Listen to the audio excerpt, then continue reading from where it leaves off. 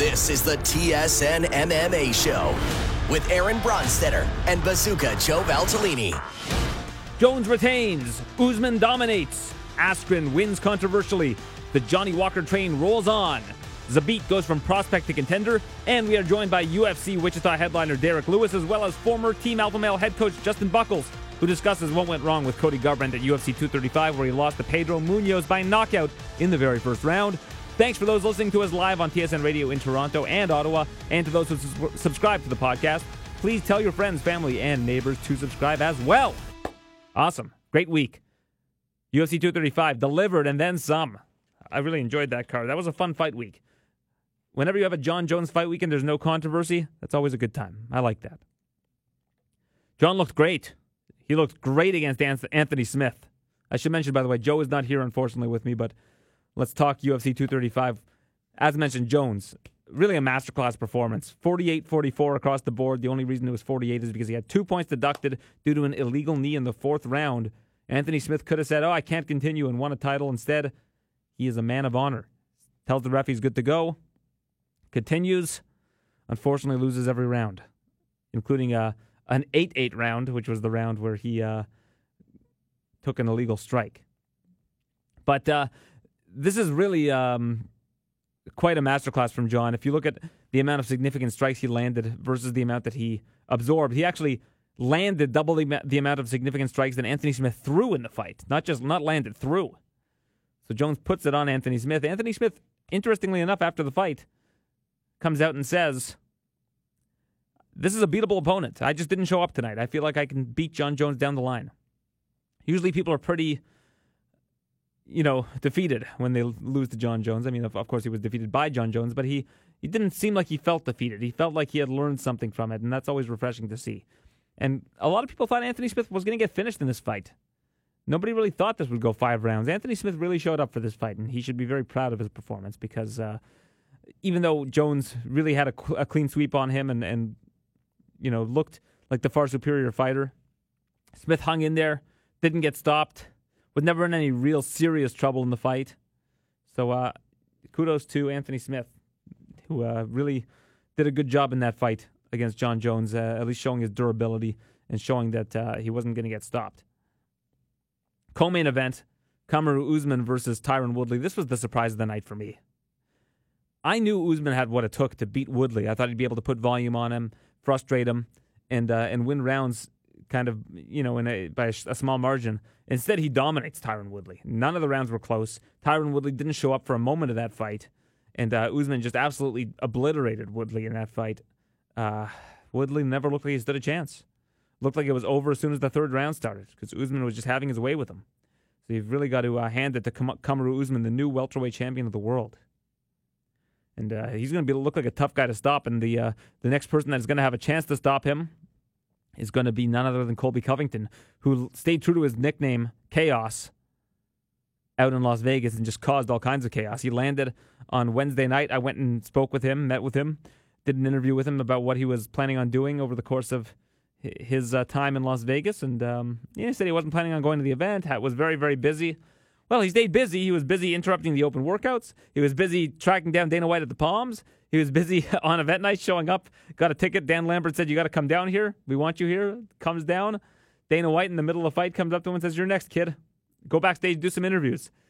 Now, kudos to the UFC staff for being able to get Colby Covington. Cody Garbrandt is still distracting me. Kobe.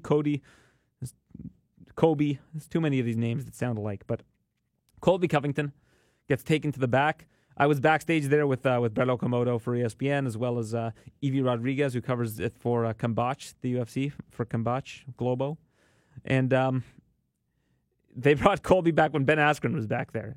Now, Ben Askren's probably the least threatening person for Colby Covington in terms of a physical altercation, because I feel like if John Jones is back there, or Woodley, or Usman, really any of those three, somebody's going to be coming after Colby. Even Anthony Smith doesn't like Colby Covington. And Colby Covington called him out. So I think Askren is probably the safest person for him.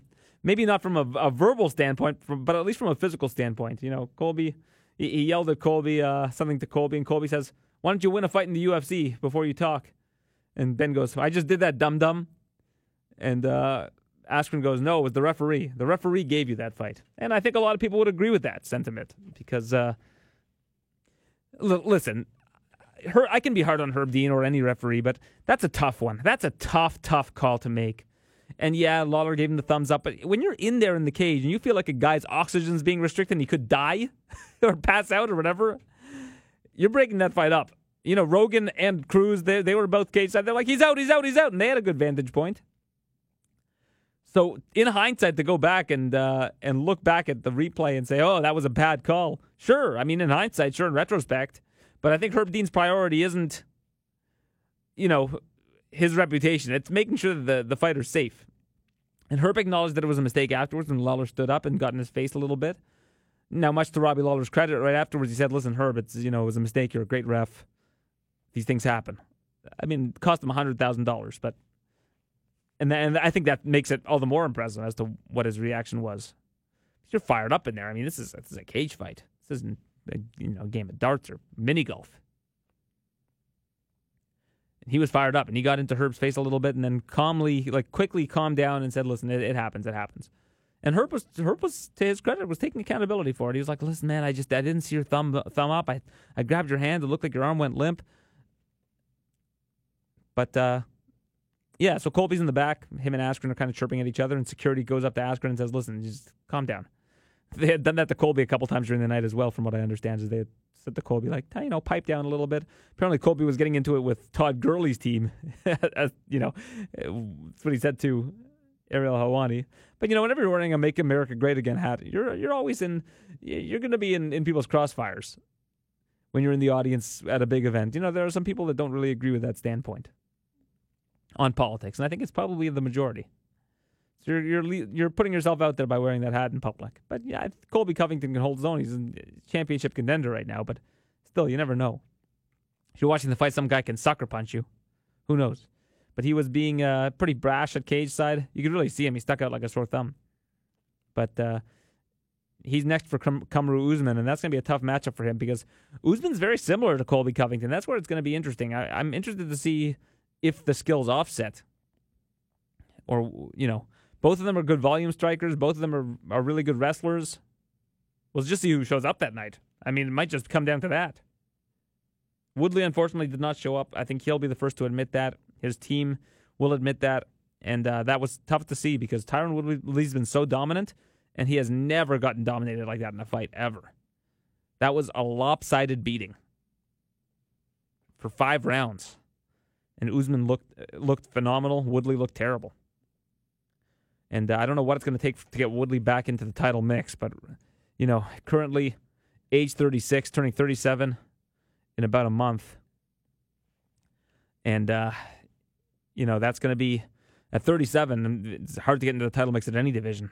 And even though he's the former champion, he's going to need a win or two to get back into that mix. And given how he handled himself while he was the champion, although I think that narrative is a little bit played out, given the fact that he was a fairly active champion. He did take a long time off for a torn labrum, but torn labrum's no joke. You can't just get in there with a torn labrum without any sort of ramifications. So, I got to say, I think that looking at what Woodley's accomplished, he was a phenomenal champion. And to see him go down like that was difficult to watch, especially if you're a supporter of Tyron Woodley's. And I like Tyron Woodley a lot. I really do. I think that he's a really difficult fighter to beat, and for Usman to beat him like that, he should be very, very proud of his performance, and I'm sure he is, and I'm sure his team is. The first OG champion, really, from the Black Zillions and Combat Club. His daughter was on hand. Just a great night for Usman. And backstage, it's him taking a picture. It's his agent, his manager, rather, his brother. The Nigerian Nightmare, Christian Okoye, the original Nigerian Nightmare, was there to be in the picture. Francis Ngannou was there, the first African champion. To celebrate with a fellow African in Francis, who came up short of the title last year in January. Just a great picture. His brother, one of his other brothers, was there, I believe. So the team Usman was just on cloud 9 in the back, and they rightfully should be, because Usman put on a dominant performance and did it with a fractured foot to make matters worse for Tyron Woodley and how that looks after the fight. Wow. What a dominant performance. I'm still blown away by it. I still can't believe it. I can't believe we saw Tyron Woodley get handed a beating like that. Shocking.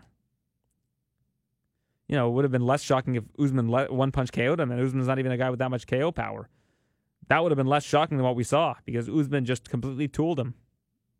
Unbelievable. Ben Askren, Robbie Lawler, as I mentioned, a very, very controversial finish.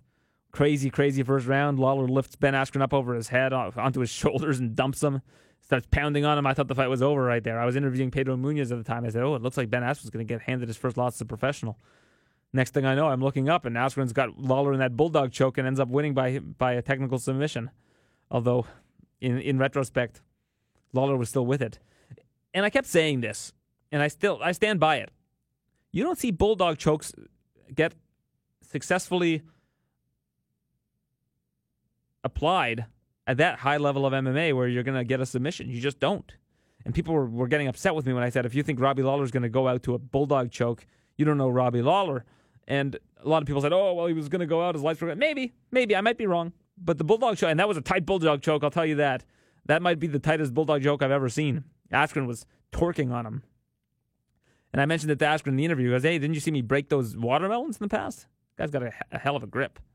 But you just don't see that sort of thing very often, where a guy's getting a bulldog choke locked in that tight. But, Dana White said afterwards that they're going to run it back. I don't know. It seemed like that was an unpopular opinion based on when I reported that, and people were saying that they didn't think it was necessary and they want to see Askren fight Darren Till. But I think they should run it back. I think it was a fun fight. I think there's still questions to be answered. I know it's not the best fight for Askren because he can't really promote it as well as he could in another fight. So I think him versus Darren Till is probably a better fight from a promotional standpoint. Maybe they'll look at that. I know Askren's going down to London to be a guest fighter. But, man, Askren beats Robbie Lawler first round. Pretty unreal. Zhong Weilei beats Tisha Torres. And if you're asking me why I pronounced her name that way, that's because that's how it's pronounced.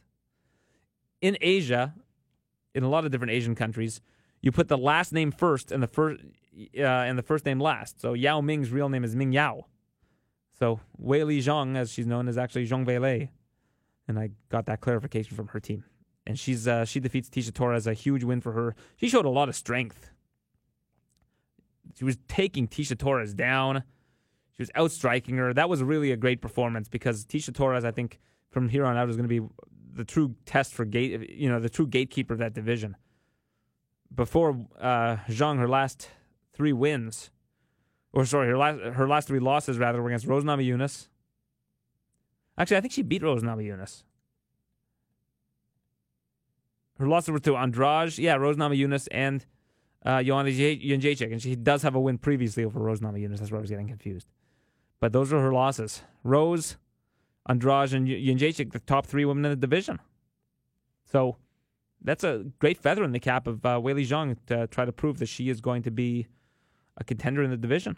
Tisha Torres is a great litmus test, and that's what I said it was going into that fight. So kudos to her. Last fight on the main card, Pedro Munoz knocking out Cody Garbrandt. First round, 8 seconds left in the first round. And later on, I'll have Justin Buckles on, and he's going to talk about that particular one. Because we've seen Cody in 3 fights in a row get knocked out in this exact same fashion. Pretty incredible turn of events for a guy that a lot of people, I think, believed was going to be one of the faces of the UFC in the future. And I like Cody a lot. I really do. I think Cody he's really matured. He's become a father. And I didn't think he was capable of this kind of savagery, so to speak, as Cody Garbrandt calls it. He says, I'm still going to be that savage in there.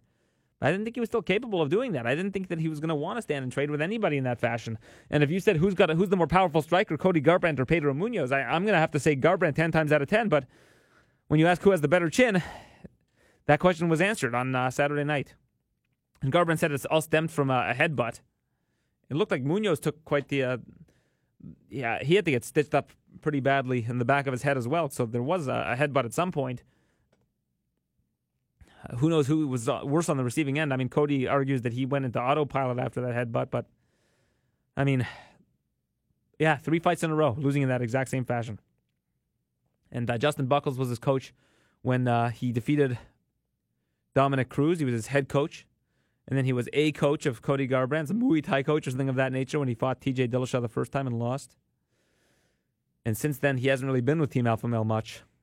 They parted ways early, I believe it was last year. And Justin Buckles talks about kind of what has gone wrong with Team Alpha Male since then. And I mean, it's pretty clear.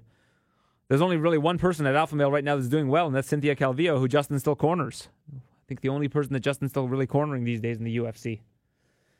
And I don't know if that's a coincidence. You can chalk it up to coincidence or whatever you want, but those are the facts. The facts are that since Justin Buckles has left Team Alpha Male, that the team has taken a bit of a nosedive, and it's unfortunate.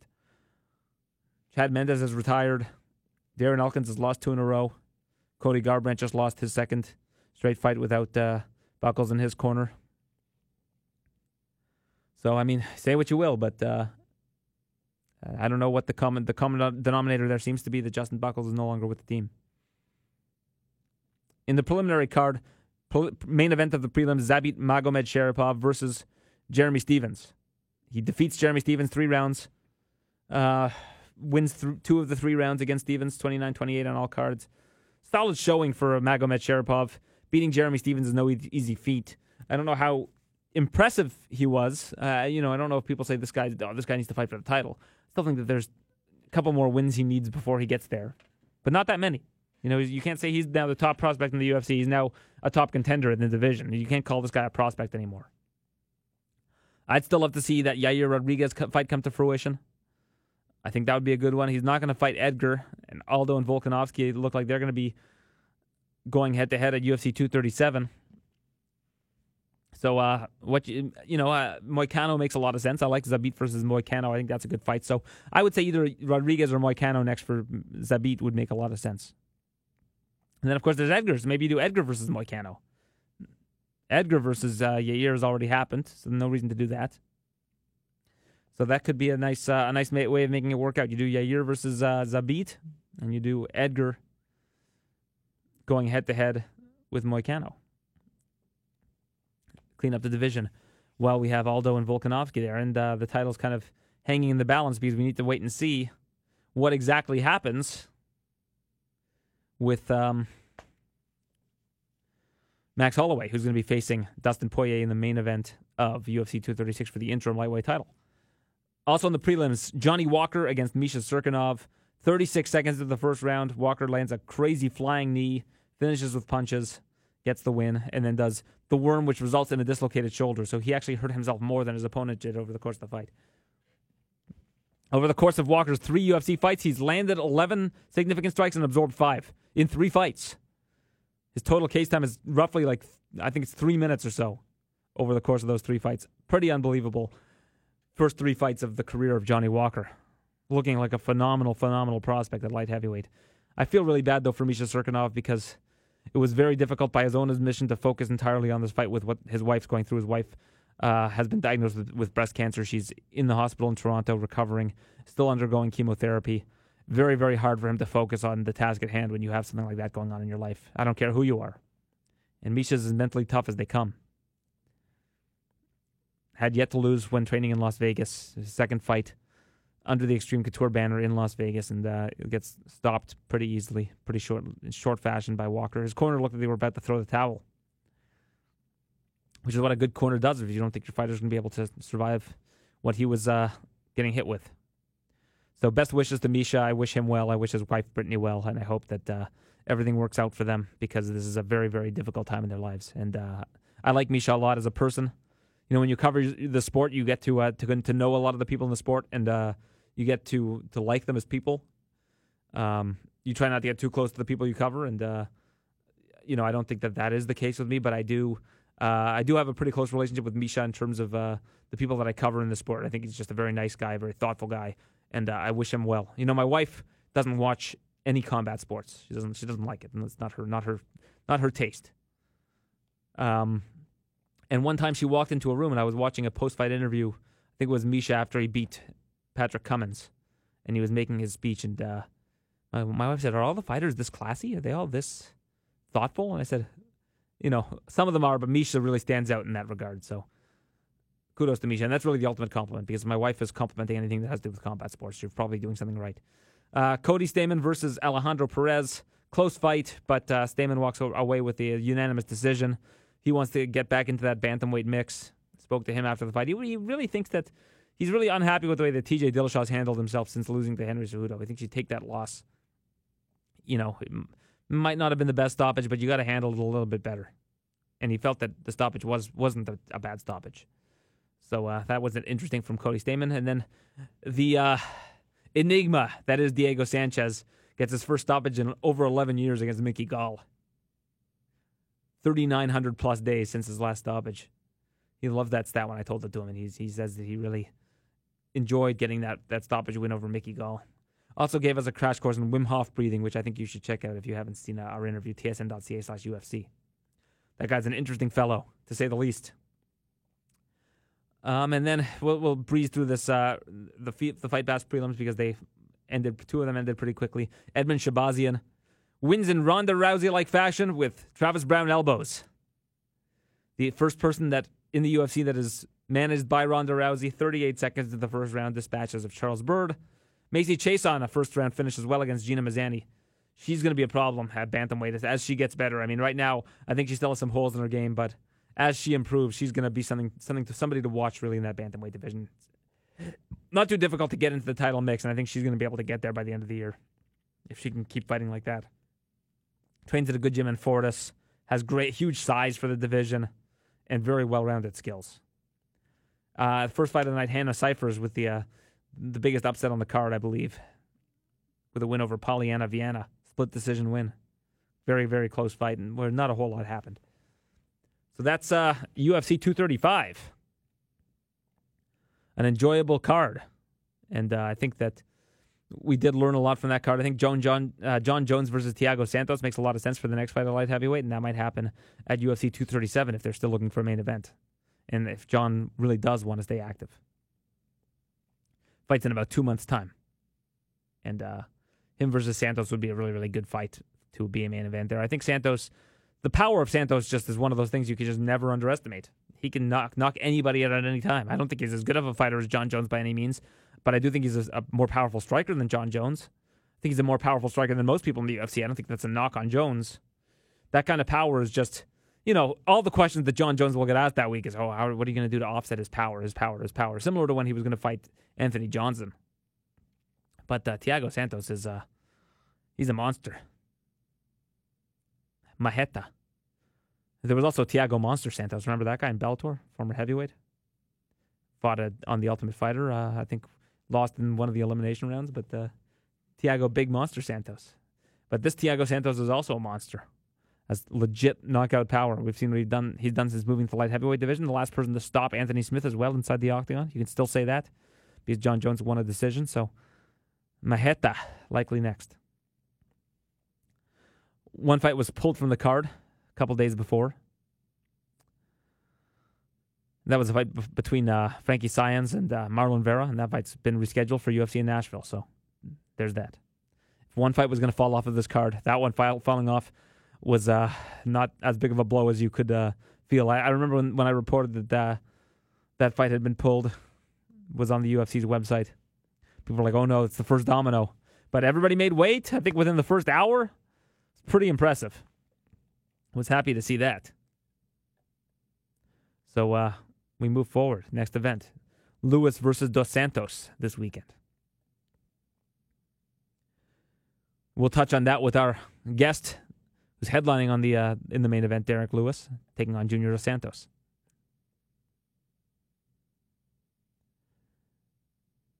That particular event, UFC in Wichita, has some good fights on it, and there's one particular fight that really surprises me, and that's Zaleski Dos Santos versus Curtis Millender, the co-main event, and Millender's the favorite, which I find very, very surprising. Zaleski Dos Santos has been an absolute beast since coming into the UFC. He lost his debut to Nicholas Dalby by split decision, but since then, it's been on a tear. Now, the best opponent he's beaten is probably Lyman Good, maybe Max Griffin. And Sean Strickland's actually a pretty good win, too, so I shouldn't, these are a lot of good opponents to beat. But The guy's he's just been a killer since getting in there. Now, Curtis Millender as well, since coming into the UFC, has looked really good too. 3 straight wins. Also has a win over Max Griffin, as well as a finish over Thiago Alves and a decision over Siar Bahadurzada in his last fight. Now, the thing about this particular fight is I just think Zaleski Dos Santos is going to be able to take him down and really impose his will. And if it stays standing, I think Dos Santos has more power too. So to see that Dos Santos was an underdog in that fight was very surprising. Tim Means against Nico Price. That's going to be a fun one. 2 very, very similar fighters. I'm looking forward to that one as well. The return of Ben Rothwell, who was supposed to be on the show this week, but apparently has an illness. So read into that what you will. But he'll be taking on Blagoy Ivanov, his second fight, former World Series of Fighting champion at the heavyweight division, former Bellator contender at heavyweight. Lost his UFC debut, main event against Junior Dos Santos a couple of months back. Now Junior's back against Derek Lewis.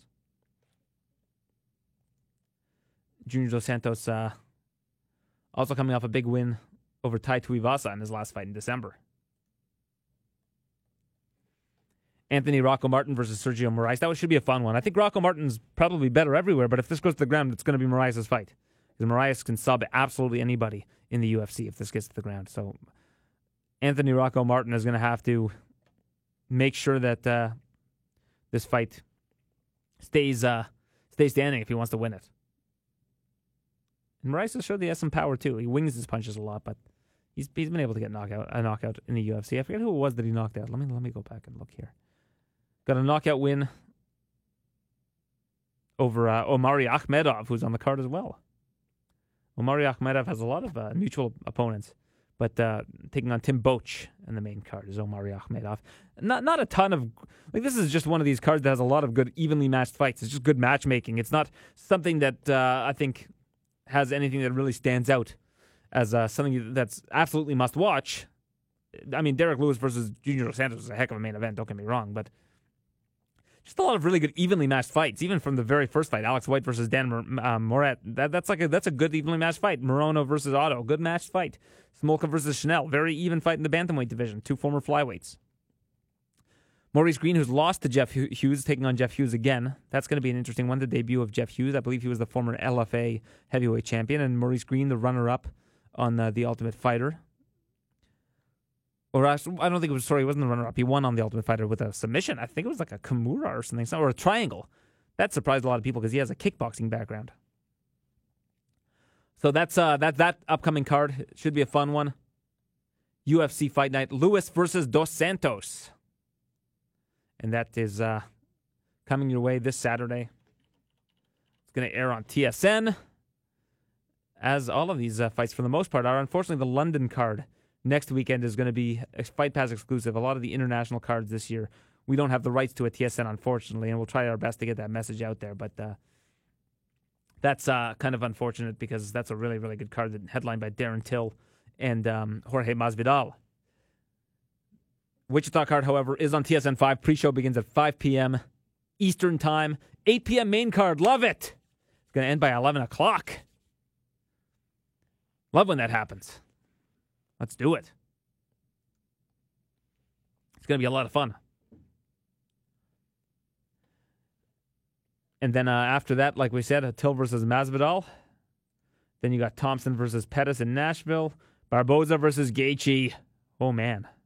Could be the fight of the year. That's the end of the month. And then you've got UFC 236, April 13th, State Farm Arena in Atlanta, Georgia. I'll be on hand for that one. I'm looking forward to it. It's going to be a very fun card. Very fun card. So we'll see how that goes down. I interviewed Max Holloway, Dustin Poirier, Kelvin Gastelum, and Israel Adesanya last week at the UFC 236 press conference. You can check out interviews from that at tsn.ca/UFC if you have not yet seen them. Please do check them out. So, without further ado, let's get to our main event competitor at UFC Fight Night in Wichita, Kansas. It's the Black Beast, Derek Lewis. Always a fun interview. And he joins us now on the TSN MMA show. Ladies and gentlemen, it's time to introduce this week's guest. He is in the main event of UFC Fight Night in Wichita, Kansas against Junior Dos Santos, coming off of a title fight opportunity against Daniel Cormier in New York. Derek Lewis, how are you today, sir? I'm doing well. How y'all doing? I'm good. How are you enjoying Kansas? It's great. It's kind of warming up a little bit today.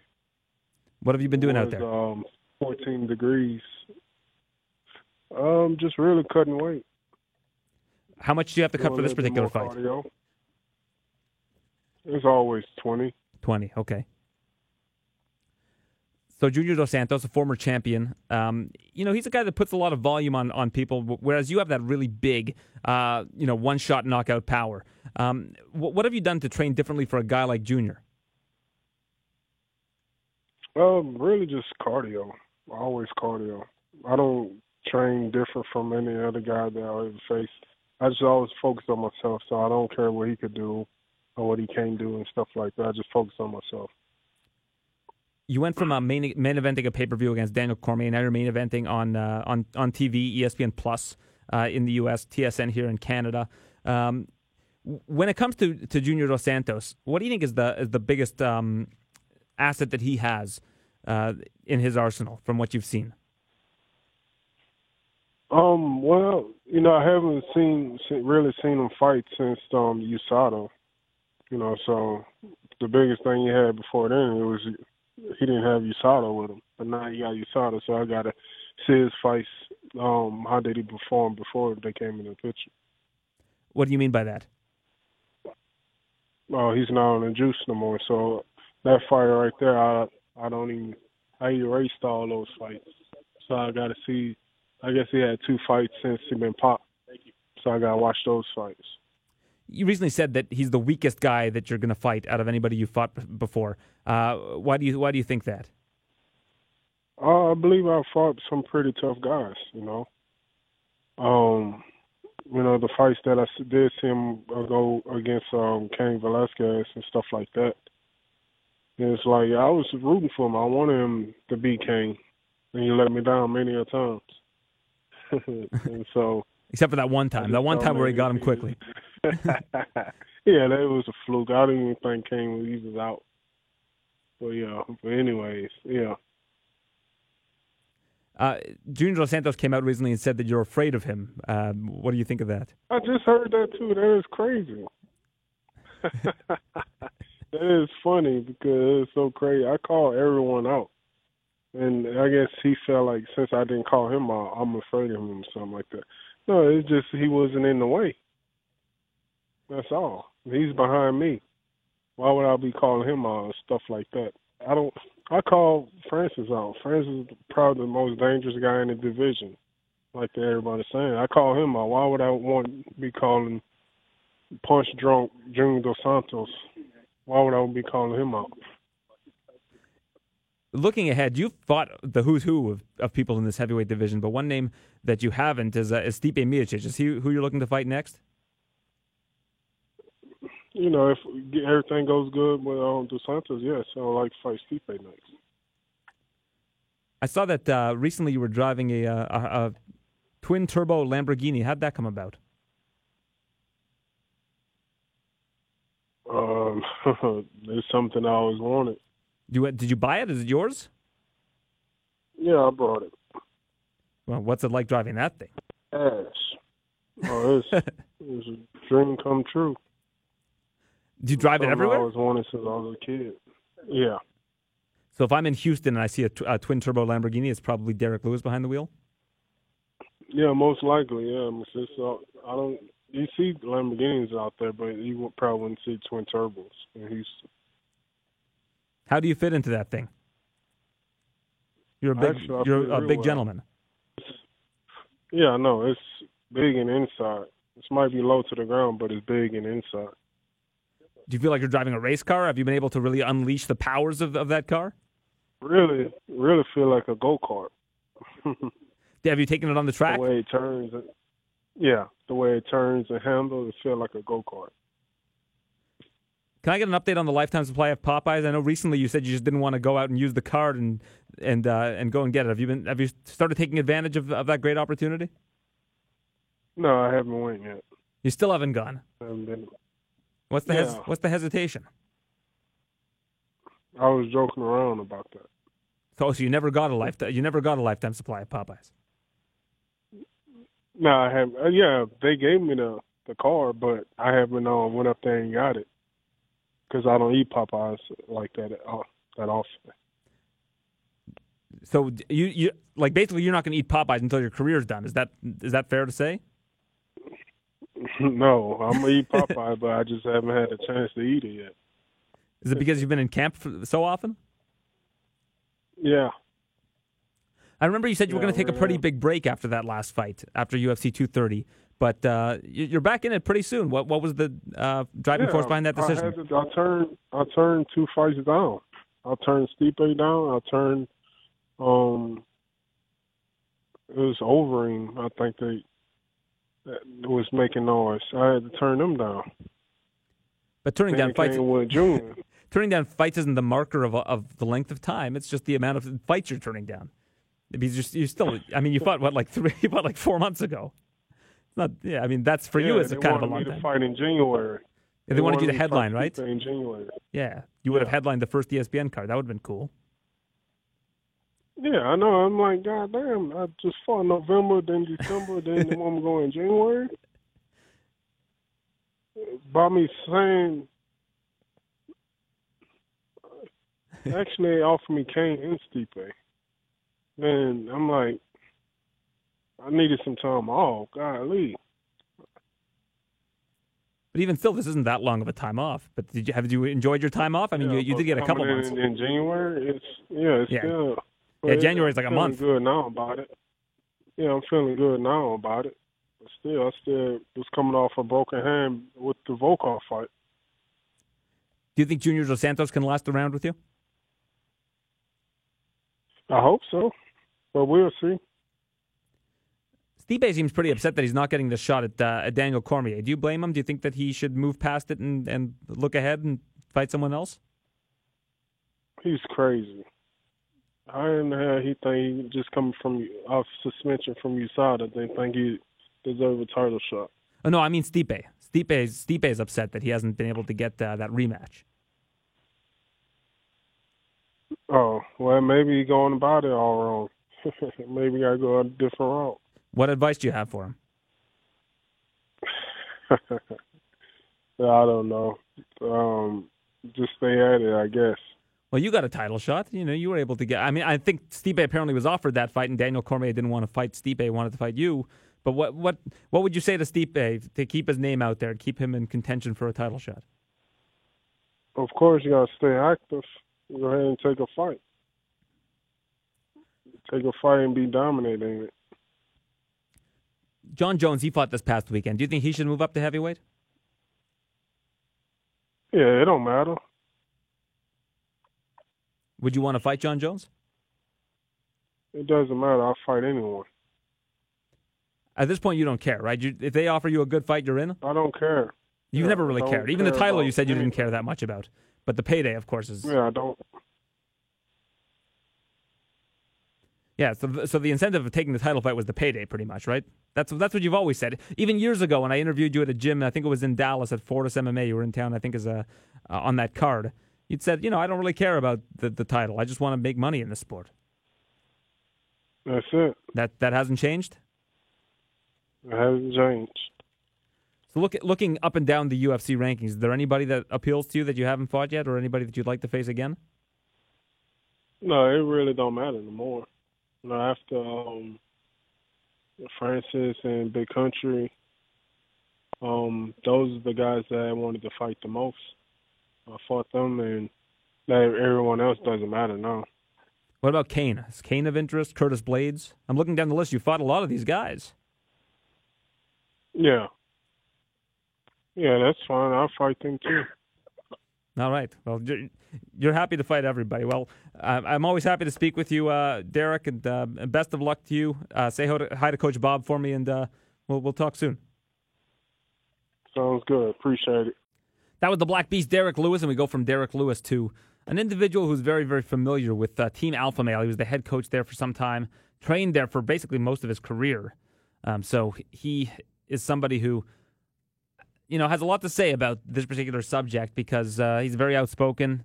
He loves to talk. I love having Justin Buckles on because he can carry a conversation for a long, long time, and everything he has to say is very interesting. And I do want to preface this by saying that I like Cody Garbrandt a lot. This isn't meant to be some sort of hatchet piece against Cody Garbrandt because I think he's really matured as a human being. He's become a father, and that really sticks out. And he's been, he was so respectful to his opponent this past week. I think he's really turned the corner in terms of his human development, like just maturing as a man. I think he deserves a lot of credit for that. And nobody wanted to see him lose in that fashion. It was very difficult to watch because it's happened the last two events. It's basically been the exact same way, and it's tough to see because he was a former champion. He beat one of the best ever in Dominic Cruz, and that makes it really, really difficult to watch because you just know that what Cody Garbrandt can do. We've seen him beat somebody that caliber of a Dominic Cruz, and to see him lose like that to Pedro Munoz in the first round was very difficult. And I also like Pedro a lot. Pedro is one of the nicest guys in the UFC. And if you want to see what he said to Piotr Jan, who called him out after the fight, you should definitely go to my Twitter page because it's quite a funny clip. But Cody Garbrandt, unfortunately, losing in the first round. And joining me now on the TSN MMA show to discuss it, his former head coach and the former head coach of Team Alpha Male, Justin Buckles. Right, joining me now on the line is Justin Buckles. Team Alpha Male, unfortunately, since Justin has parted ways with the team, has not been doing their best work, and that might be putting it lightly. The definition of insanity, some say, is doing the same thing over and over and over again, and unfortunately for Cody Garbrandt, he got knocked out in the same fashion as he did in both of those TJ Dillashaw fights. Now, you were in his corner, Justin, for just the first of those fights, correct? I was in his corner for TJ 1, but I was no longer his head coach. Oh, at that time you were no longer the head coach. Okay. I was no longer the head coach at Alpha Male, and I was no longer Cody's head coach. If you watch that embedded, it says there's like we're at the airport, and it says like I'm Muay Thai coach or some BS, Yeah. So at that point, I was already out. I was not in that position. So you had a foot out the door at that point in time, and you had left soon thereafter, correct? Yeah, I left after Darren Elkins. I stayed in the gym until Darren Elkins fought Michael Johnson, and Michael Johnson it was his first fight in division. He was heavily hyped. Elkins was in the top 10. Elkins was I think we were on a 6-fight win streak together. Last I cornered Darren Elkins, and since then he, I don't know what happened to him. He dropped 2 and got finished for the first time since USADA came into play. That's what's happened to Elkins since I worked with him. So, it's not just Cody. Yeah, that was the first time he'd been knocked out since Chad Mendez. And that was, I guess, before he was even at Alpha Male, because Mendez was at Alpha Male at the time. Yeah, I was in Mendez's corner for that. Yeah, exactly, and that's when he had made the move over soon thereafter. So, unfortunately, it's been some pretty devastating things, I'm sure, from your perspective. I know that you care about all of these individuals who you have coached in the past. Yeah, man, it is just it for me. I mean, everyone's talking about what happened to Cody, and that's pretty sad in itself. But I mean, just speaking of Elkins, he was poised for a title shot after Michael Johnson. He had won 6. He had his comeback against Mirsad Bektic. He was a complete animal, and people will scoff and laugh and say, Darren Elkins, Max Holloway's on a different level, blah blah blah. But I would just paint the picture to people. I mean, this is at the UFC after he beat Michael Johnson. I said, all right, well, if imagine a fight with Holloway did happen. Now imagine the fight in rounds 4 and 5, and everyone stopped and they'd say, oh man, well, Elkins got a shot to beat him. Like if Elkins survives the first 3 and anyone in there with Elkins 4 and 5, the guy doesn't get tired. The guy hadn't been knocked out since Mendez, and there's no shame in that, but he was durable and you could see that the guy had a shot. I would have at least liked to see Darren challenge for a belt in his career. I felt like he deserved that, the work he's put in and some of the fights he's put on. I'll say I've been backstage for a lot of events, and I haven't seen a team as happy as after that Mirsad Bektic fight. We were talking backstage. I think I had told you that he was something like a 20-1 underdog going into the 3rd round against Bektic in the live betting or whatever it was. So that was one of the most remarkable comebacks in UFC history. Yeah, that reason right there, that fight with Elkins and Bektic, that's the reason why I love MMA. It's because you can't quantify a win like that. You can't scientifically on paper say why that happened. I mean, going into the 3rd round, like you said, he was 20-1 dog, It was impossible for him to win that fight, and he knocked that dude out with a combination that we practiced against the fence nonstop when he had him against the fence. Because, you know, Elkins, if Elkins is pushing you up against the fence, you're in trouble. So he worked a lot of stuff out there, that body kick and that right hand. And I think he said that in the post-fight interview. He said, just like on the mitts, same combination, something like that. But man, that's a hard moment to live up to if you're talking about a team being happy. Like that was pure joy and whatever else to see our guy go out there and get it done like that.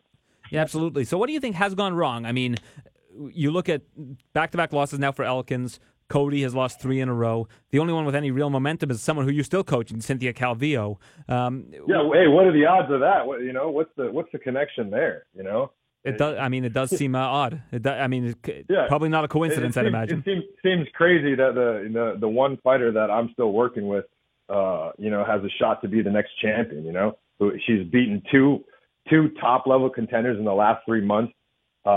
She's looking better with each fight. She's working different aspects of her game as the fight goes on. I mean, she came back against Polyana after a 9-month layoff, and Polyana was one of the most feared women in that division. She just came off the 30-second knockout of the Japanese girl. She had 6 KOs in 7 fights. She was trained by Andre Pederneiras, the legend, you know what I mean? And Team Alpha Male and Nova União has had a rivalry for 10 years, from Mendez to Aldo. I quartered Mendez for both those fights, to TJ to Barao. I mean, even to Andre Fili and Cochran Diaz and Uriah and Aldo, Uriah and Barao. Yeah. Exactly. Yeah, we've been fighting them forever. So their top prospect versus one of the top fighters from Alpha Male, it was a big deal, Cynthia coming back, and there hasn't been a single fight where an Alpha Male guy has just steamrolled a Nova União fighter like Cynthia did to Polyana. So she came out and made Polyana look like a first timer and choked her in 4 minutes. It was pretty impressive. And then 11 days later, Cynthia signed to fight number 10 in the division, Courtney Casey. Yeah. She didn't get to finish, but she had to deal with adversity in that fight, and her striking game looked evolved and improved as a fighter should, So I don't think anybody's finished Courtney Casey in the UFC, if I'm not mistaken, either. She's very durable. Man, and all Courtney Casey's split decision losses, she's only lost by split decision, and she's taken those fights on 2 weeks' notice. She took the fight with Karate Hottie on, I think, 3 weeks' notice, and knocked her head around like a pinball machine in the first round. She's a beast, man. She is a beast, and she's like a fighter like you remember Mac Danzig? Yeah. Ultimate Fighter winner. Yeah, Mac Danzig. I fought Mac Danzig in the UFC, and this is what people told me, and I didn't really understand it until I fought him. They said, you can't look good against Mac Danzig winning or losing. He's going to make the fight like that. And I feel like Courtney Casey is that type of fighter. Even if you get the win on her, you're not necessarily going to look good. But, I felt like Cynthia looked good. And as a coach, she overcame adversity and did a lot of good things in that fight. So I don't know what it is. It must be something in the water at Alpha Male, I guess. Yeah, well, looking at that, though, I mean, I saw the Thrill in the Agony video. I don't know if you saw that. I think it came out yesterday. And they showed Cody's, I saw that. Yeah, they showed Cody's corner, and Castillo was yelling, don't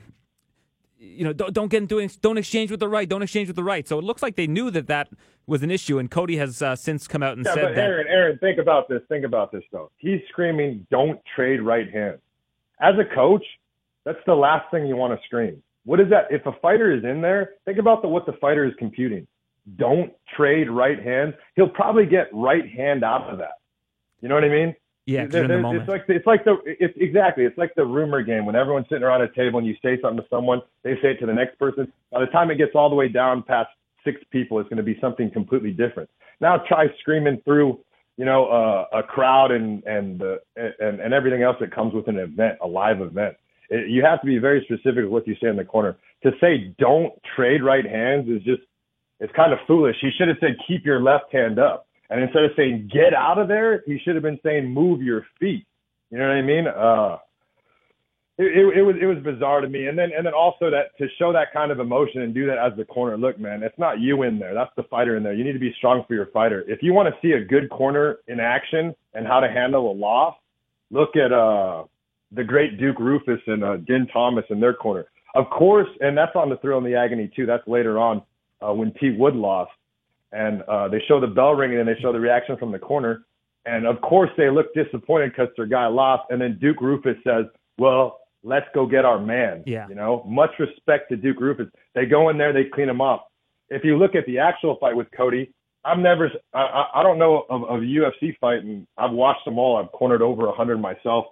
I haven't seen the corner run out of the octagon before the fighter's hand is raised, the other one. You need to stay in there and show respect and have your man's back like Duke Rufus did. That's a good lesson to young coaches and even fighters who corner their training partners. I think that happened with Stevens also. It happened like two or three fights earlier in the card, which is weird. You don't see that happen usually twice in one card. What do you mean, running out of the cage? Yeah, I think the same thing happened with Stevens against Zabit, if I'm not mistaken. Stevens and his team just left after the decision. Oh, no, yeah. Stevens did. I'm saying just the corner. Cody's corner did. Yeah. Cody's standing there and his two cornermen are just trying to get out of the cage there before the fight's even announced. You know, first of all, your fighter was just victim of a brutal knockout. You need to have a hand on that guy while he walks out of the cage. If you're a combat sports fan, you know that after a fighter gets knocked out, there's been multiple times in boxing where the corner doesn't hold on to the fighter and they try to exit the ring and they fall on their face. You know what I mean? Because they're discombobulated. As a cornerman, as a coach, you need to have a hand on that fighter until he's sitting in a chair, you know? And that's just like nitpicky things, but those small things, if you can't get the small things right, you can't get the big things right. And that's just, I don't know. I watched that. I could barely watch that corner reaction, what was going on there. One guy had his face buried in his hands, and, you know, the reaction that I noticed was Bruce Buffer. I don't know if he had money on Cody or what. He probably just loved Cody like most people in the UFC, and you know he hit his own knee after the result. But I didn't realize that. Was that on the Thrill and the Agony video as well? Yeah, it was. Bruce Buffer was sitting off to the side, and he I don't know. He throws the card. He doesn't throw the card down, but he slaps his leg or something. But he could tell he was pretty upset. Probably just a no-love fan, you know? Yeah, maybe. I do know that they want him to succeed there. Seems like one of the more marketable players, I guess, athletes in the UFC, and somebody they can market. Take that into account too. You got to take that into account too. I mean, the promotion is behind Cody. They back his every move, and they want to see him succeed. Yeah. So the matchmaking was on his side. I think that they thought that he could outbox Pedro. Pedro couldn't out-wrestle him, and Pedro's usually his best path is those trademark guillotine chokes. So yeah. I think that they thought he matched up with him basically favorably everywhere. Well, he was handpicked. Munoz was handpicked for Cody's comeback. They looked at the top. I mean, I know he was handpicked, but I'm assuming they looked at the top 10 and said, "Oh, let's pick this guy. He gets hit by the kitchen sink. If Cody hits him, he's going to go to sleep." You know what I mean? And he's not necessarily known as a knockout guy. Yeah. Pedro was. He's known as a guillotine guy and a tough fighter. I've known Pedro since, I don't know, back in RFA when Lance Palmer was the champion. I was cornering Lance Palmer out there, and I met Pedro out there. When that fight was announced, I knew that was a tough fight, and that the result that happened didn't surprise me at all. But because I know Pedro can hit as well, you know, and he's got a chin like no other.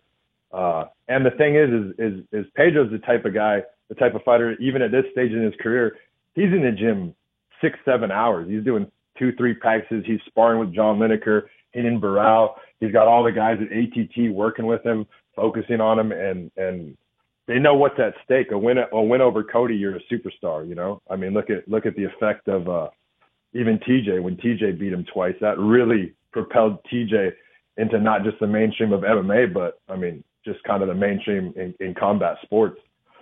So they knew it was on the line with a fight with Cody, and they took it very seriously, obviously. Do you think that you could ever end up back at Alpha Male? If they look at the results of late, there's a common denominator, and that's you having left the team. The team just hasn't been quite as good since then. Is that door, do you think, ever open again? No, absolutely not.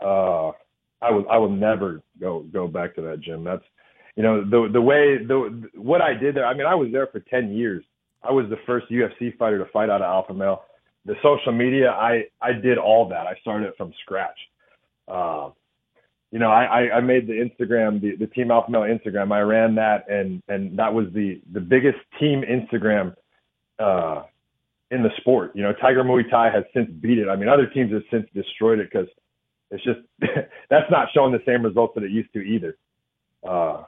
To be frank, but the logo on all their shirts, that I designed that logo. I was a huge part of that, and I didn't think that I would ever leave that. I thought I was going to die as a head coach at Alpha Male, but c'est la vie. Things don't always work out the way you think they are, and sometimes they turn out better for you. So for me to ever coach Alpha Male again, that door is closed. I mean, I don't know. Uriah would have to lick my boot if he wanted me to go back in that gym, and even then, I don't think I'd do it. So this obviously wasn't an amicable parting of ways. They took your head coach role away. Amicable parting of ways. I mean, dude, it's 10 years. These fighters, I've been working with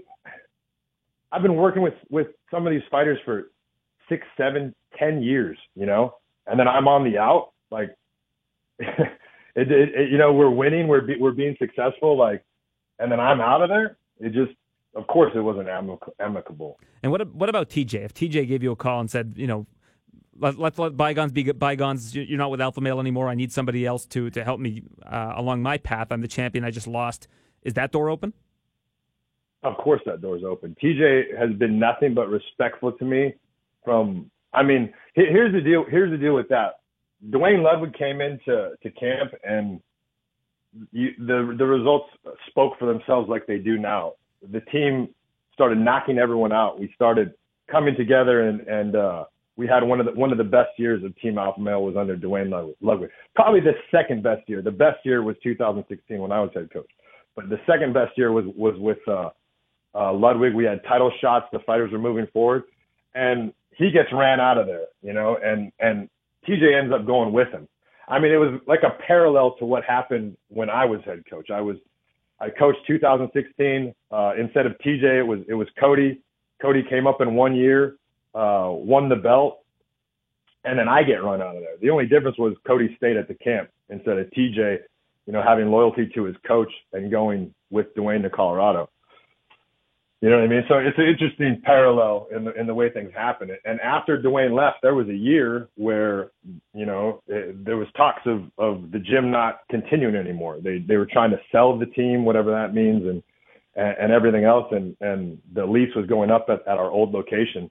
And that last year, that's when I took over, and the program got revitalized at that point. And so springboarding off of that world championship with Cody and the number one contenders in 2 or 3 divisions and the top 10 ranked fighters and the win streaks we had, they moved into a giant facility. And that's where things, started to change with me being in that position anymore. It's like the owner of, if you think of it like football, it's like the owner of the team got jealous of the head coach and then showed up on the field and started coaching, instead of sitting back, kicking his feet up and saying, I started the team, I own the team. Everything you do makes my shine brighter. But some people just can't understand that because they can't see past their own ego, And we have seen that in sports before, and it never usually works out when the owner or the GM decides to make personnel moves or whatever. Yeah. The GM makes coaching moves, the owner makes personnel moves, that kind of thing. Yeah, you're not qualified, and that's the thing too. If you talk about qualifications, like I was just mentioning Duke Roufus, because that guy's he's a huge influence on me in coaching. I watch everything he does. He's one of the best, and he just posted something on his Instagram that was at the Arnold Classic, and it was Anthony Pettis winning a fight by knockout, and it was in 2010, and he and Duke competed in a jiu-jitsu tournament during the Arnold Classic, and I saw the picture and I told him, I was like, man, that's crazy. 9 years ago, I was in the opposite corner with Master Tong, I was in the opposite corner against Pettis 9 years ago at a WC at the Arnold Classic. Like, I cornered Charlie Valencia. I trained Charlie Valencia with his first fight with Dominic Cruz. I've mentioned that before, but that's the credentials that I bring to the table. I've been holding mitts and training fighters, Aldo 1, Aldo 2 for Mendez for years, and when I left the team, they replaced me with,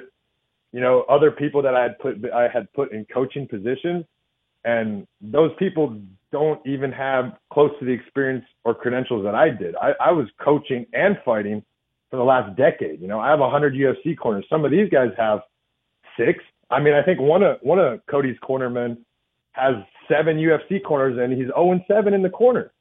I mean, wow. you put a guy, yeah, he's 0-7 or 0-8 in the corners. You know, since I left the team, he was the tallest guy they could find, so they replaced me with him, and he's 0-8. It's like, you know, I don't know. I have more world title fights than that. I got 14.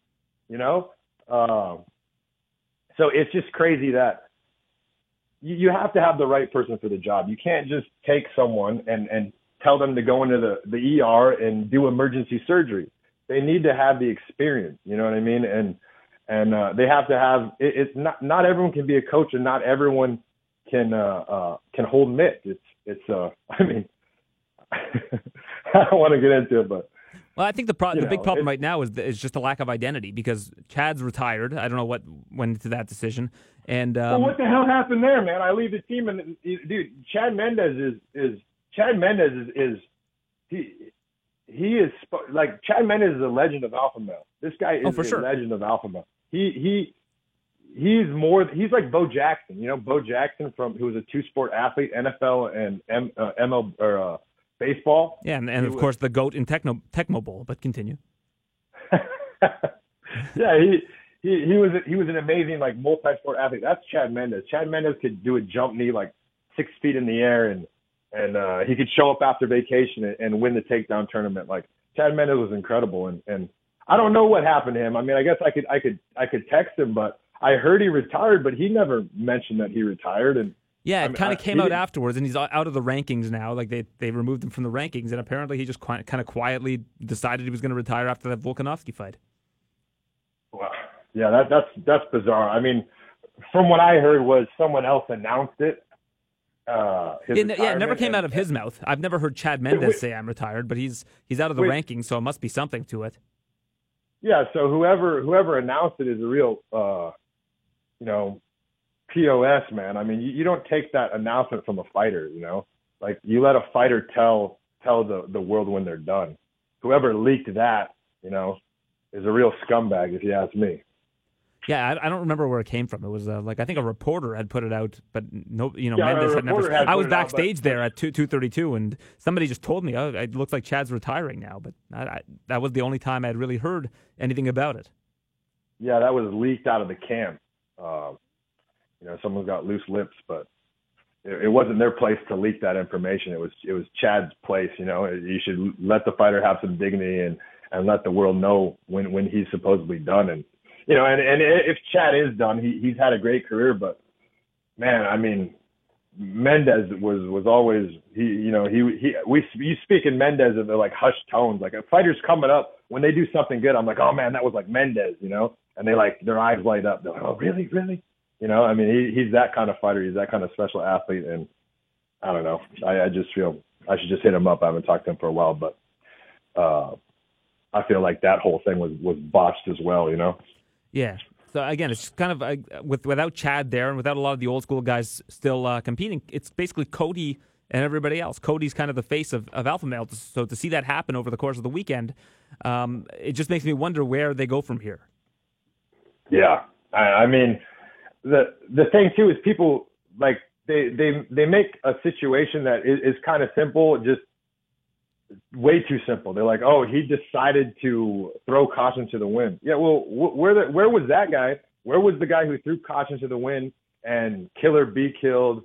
I'm just going to go run across the cage holding my right hand out with my hands down. Where was that guy when he fought Dominic Cruz? It's funny, too, because Dominic Cruz's commentary, he just can't believe that Cody masterclassed him for five-minute rounds and took his title. He doesn't understand how it worked, because even before that fight, he was saying, well, TJ, it was the family over there, and TJ has a big brother mentality. So we're really going to see the real Cody come out for this fight. And this is Dominic Cruz just hoping that we see the Cody Garbrandt that schooled him. You know what I mean? Yeah, and well, you saw Munoz get into Cruz's face after the fight and asked what that was all about backstage.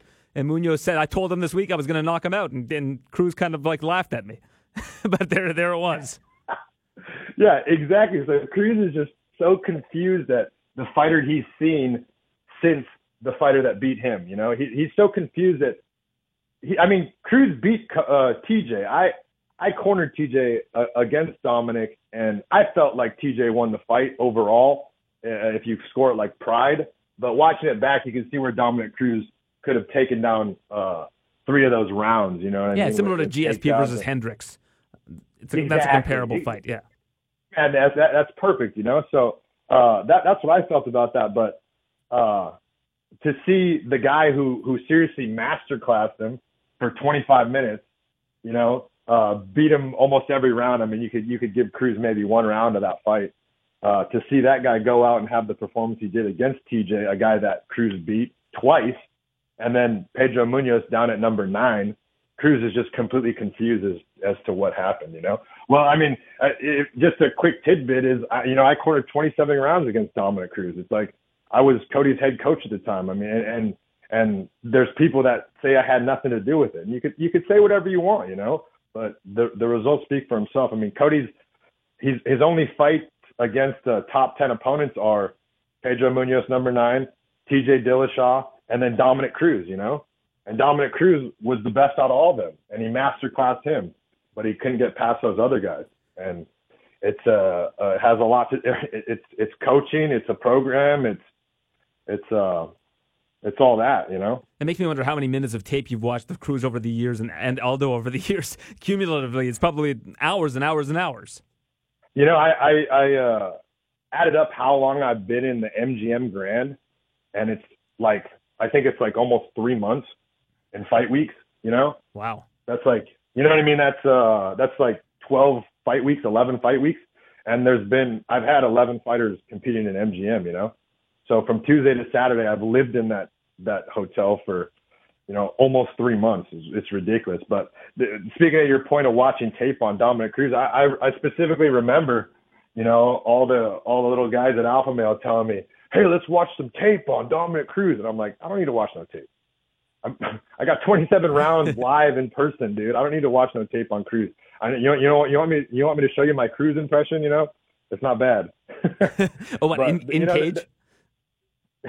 No, yeah, exactly. Like if you were to just demo him? Yeah, I'll just demo. But here's what Cruz is gonna do. You know what I mean? Dance around all silly and then try to shoot a takedown. No, I'm just kidding. He's a great fighter. What was the key to cracking that code? For Cruz? Yeah. Well, it's what everyone says. Cody. Look at Cody's performance against Pedro. Watch that fight, and then watch Cody's performance against Marcus Brimage. You know, his first fight in the UFC. The thing with that fight that I remember distinctly is I had to keep Cody's chin down and keep him from winging punches and getting into the exchanges because he was so much faster. And that was Cody's first fight in the UFC. And his strategy and his fight style has regressed from that first fight in the UFC. You know, the key to cracking Cruz though was the main thing was that I would tell Cody the strategy was I said, you were the lion. You know what I mean? A lion does not exhaust himself chasing down a hyena. You know what I mean?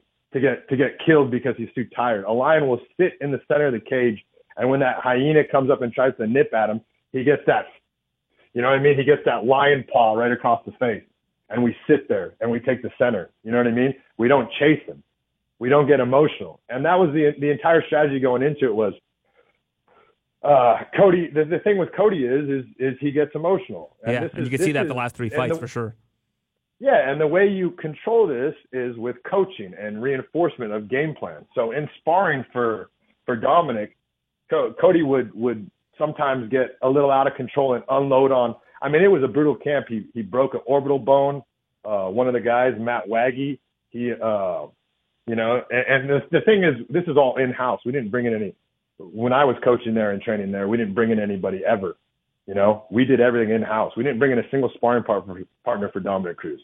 We used our own guys. And, you know, and the thing is, I don't want guys on my team getting hurt by Cody. You know what I mean? Because they have lives in their careers as well. But that was a brutal camp. He actually broke Matt Waggy. He's a professional fighter out of Florida.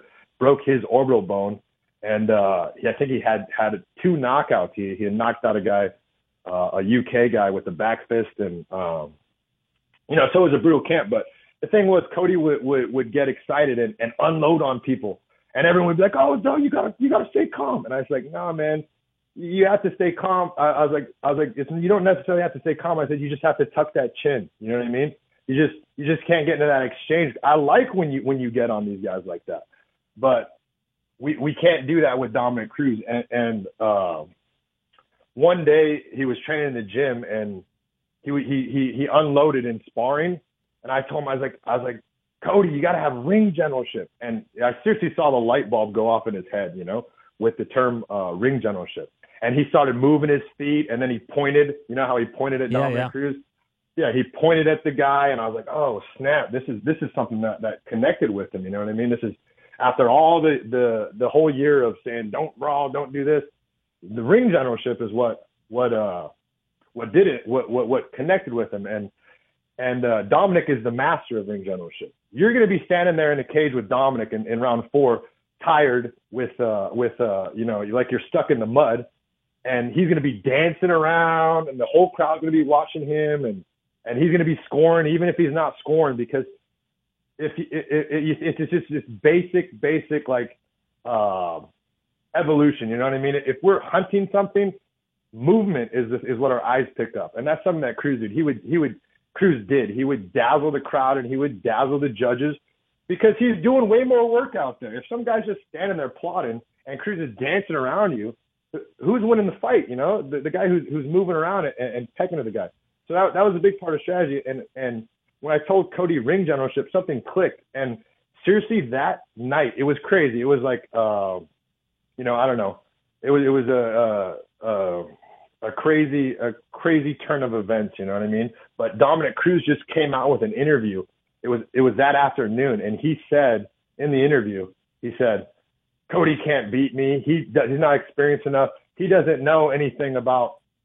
He doesn't know about things like ring generalship. So I screenshotted wow. the article. It's some locker room material, bulletin board material. Well, exactly, and that was the day that it was a Wednesday after sparring, and that article was released. So I put a big circle around ring generalship, and I send it to Cody, and I say, we can't say ring generalship, because say Cody chases him a little bit, and I go ring generalship, and then Cody calms down. I felt Dominick Cruz was gonna pick up on that. So I tell Cody, I'm like, we got to come up with some kind of something. Like, what can I say to you that means ring generalship, but we'll key in for only you? And he looks at me and he goes, swag on him. So I'm like, all right, swag on him, like swag on him. You know what I mean? Yeah. So I'm like, okay, that's cool. And if you watch Dominick Cruz versus Cody, I think it's about 40 seconds in. About 30 seconds in, Cody runs, swinging punches at him, running his feet at him. You know what I mean? He tries to get him because Cruz is dancing around, and Cody goes after him. About 30 seconds in, and about 40 seconds in, you just hear my voice. I go, swag on him, as loud as I can. And then Cody does a little shuffle and backs off. And then from there, he started breakdancing on him and everything else. And it was a masterful performance. And, that was the strategy of it. It just pisses me off when I see all these fair weather fans and all these dorks who think they know anything about MMA saying, even I think Brendan Schwab, I mean, this guy's self-proclaimed expert, and he's saying, oh, Cody's kill or be killed. It's like, dude, he's not you, buddy. This guy was a world champion. He could beat anyone. He beat the greatest of all time. That's in him. He doesn't need to go out there and trade right hands with someone. It's not kill or be killed. It's win this fight, get the W, And it just pisses me off when people say that, oh, he just got emotional. Oh, he just decided to do this. Well, that's all from training. That's all from the camp. That's all from the cues you receive from your coach. And, there's a lot more into it than someone getting emotional or he needs to change his mentality. Well, where do you build your mentality? You build your mentality in camp. You know what I mean? And he's done it. We've seen how good Cody is. That's why Cody's like Mike Tyson. You know what I mean? He's such a polarizing figure. It's either going to be, heaven or hell kind of deal with him. He's going to He's going to go out there and show the potential that he did with Dominic Cruz. I mean, that fighter who beat Dominic Cruz, and this is respect to Cruz, man. Everything I say about Cruz, this is respect to Cruz, man. I've been cornering against the guy for a decade. He's beaten up all my friends, you know, in front of me. I'm sitting there live while he beats up all my friends for 10 years, and finally I get a guy to take this dude out, you know, and he does it to perfection, you know. And then for him to come back and have the string of fights that he has had, I mean, it's a tragedy. It's horrible. It's the last thing you want to see as a coach. And, you know, that's what happens. That should just prove to fighters the importance of a game plan, the importance of a good coach that knows what they're doing, and the importance of a good program, you know. And are you still in touch with Cody at all? No, he does. I don't really keep in touch with most of those guys. Yeah, well, that's unfortunate. You know, Uriah texted me today saying that I'm hanging on Cynthia's career or something. You know, he sees it like that and doesn't see the fact that she's the only one winning out of his gym. Yeah. You know? So it's interesting. I guess it's, you know, cognitive bias. Once people have ideas in their head, it's really funny because it's not really funny. It's a good lesson to me because when Dwayne was kicked out of the gym, Uriah went on Ariel Helwani and called him a racist. You know what I mean? It was a no-holds-barred attack on Dwayne's character and who Dwayne was because he left Team Alpha Male. And when Dwayne first left, I was on Dwayne's side. I was on TJ's side. You know, they want to say that TJ wasn't kicked out of the gym. I was there when he got kicked out of the gym. He was told he couldn't train there anymore. You know, there's a clip on The Ultimate Fighter of Faber saying, that is a bold-faced lie. No. I was there. TJ left, heartbroken. He wasn't allowed to train at Alpha Male anymore, hence moving to Colorado because he was trying to do both. He was doing whatever he could, which was train with his coach who got him to the belt and his team that got him to the belt. You're right, but yeah. Once an ultimatum was given where he couldn't do that. And when then TJ left to Colorado, I became head coach at Alpha Male the day after I cornered TJ Dillashaw because I went to corner TJ Dillashaw to corner my friend who I had loyalty to with Dwayne. And that was January, I think, of 2016. And I took over as head coach at Alpha Male after that fight because I couldn't go corner. I said, fine, I'll do it. I'll do it after. I'll officially become head coach after, but I need to fulfill this obligation. And of course I was, you know, hated for however long by Uriah for cornering TJ because now TJ and Dwayne are the enemy because they left, you know. So how hard was that season of Ultimate Fighter for you? Because basically that was, you know, it was TJ and Cody, and you still kind of liked TJ, I guess, and Dwayne, but you were the head coach of Cody's team on that season. Well, that's exactly it. So for me, it's like I'm not morally better than anybody. I'm not. You know what I mean? I'm just a guy living. But when I became head coach of Alpha Male, I really lived into my role. You know what I mean? It's like the Stanford prison experiment. You know about that? Yeah. Where they took a bunch of kids and they made them guards and prisoners, and the guards lived into these roles and started like beating the kids, and the kids were like, you know, the students were like, they made them do push-ups, and they lived into these roles. Once they said you're a prison guard, they forgot they were just dorky students, psychology students, and they really thought they were prison guards after 3 days. They had to shut it down. You know what I mean? They shut it. They're like, we're pulling the plug. This is too dangerous, you know? That's the same thing that happened to me, but in a good way. I became head coach at Alpha Male, and I said, all right, I can never be late. You know what I mean? I have to mean what I say, and I have to give an example to all these kids coming up, you know?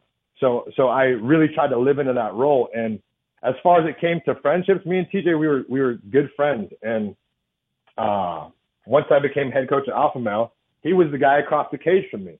And I lived into that role. And I was training the guy to beat him. He was the top contender at the time. I was training Cody to beat TJ. You know what I mean? And TJ's with Dwayne. And I really like TJ. So I start putting all my negative energy, well, not negative energy, competitive energy against Dwayne. I'm like, all right, Dwayne's the bad guy. When Dwayne honestly has done nothing but treat me with respect my whole life. And Dwayne is one of the biggest influence on coaching in my career. You know, you want to come out and say this stuff. I was like, before Dwayne even came to Alpha Male, I had Bang Muay Thai volumes 1 through 5 on DVD back in the day. And that helped me, taught me how to shape a practice. And the first kickboxing drills I did were off those DVDs. So I owe a lot to Dwayne, you know. But that's the truth of the matter. And after becoming head coach of Alpha Male, it's like TJ's in my sights, and and I'm very competitive, like and we were very competitive with each other, and the other misconception is that I was TJ's trainer. I was never TJ's trainer. Me and TJ, we were compatriots coming up, like I was in the UFC when he first walked in the gym, and we became friends, and we started training together and helping each other, and I'd corner him and he'd corner me, but I was never his trainer. He's not a world champion trained by me. Cody was a world champion trained by me. He was my student. I was his head coach. But going into the Ultimate Fighter, it was TJ had left the gym and I had cornered him and we were friends.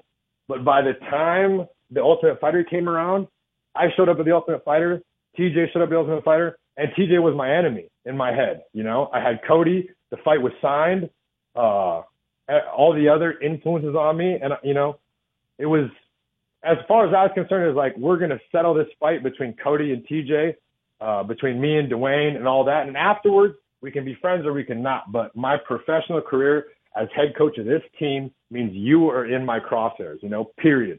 And I put friendships onto the side of that. I put loyalty to martial arts instructors on the side, all to live into my job and be the best head coach I could be for Team Alpha Male. And looking back, that was a mistake. I should have never mixed those friendships with what was business. But for me, it's not business, and I mean it's all business. My life is MMA. This is what I do. So, there was it must have been a surprising situation for TJ to show up at the Ultimate Fighter and have me act the way I did. All of a sudden I'm his enemy.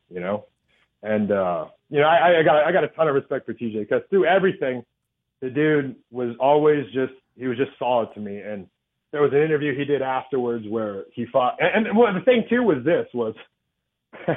I know TJ real well, and this might sound bad, but I know TJ real well. I know what TJ's doing. I know what Dwayne's doing. Obviously, we lived together. You know what I mean? I cornered him for more fights than Dwayne did. And my guy Cody at the time, he's beaten TJ 10 out of 10 times. So I had that cocky attitude going into the show as well. You know what I mean? But we just never trained the same. After Dominic Cruz, after Cody got the belt, our relationship just continued to dissolve. He didn't come to the gym for a while because of whatever's going on with his back or whatever the hell that was. I don't really know what was going on there.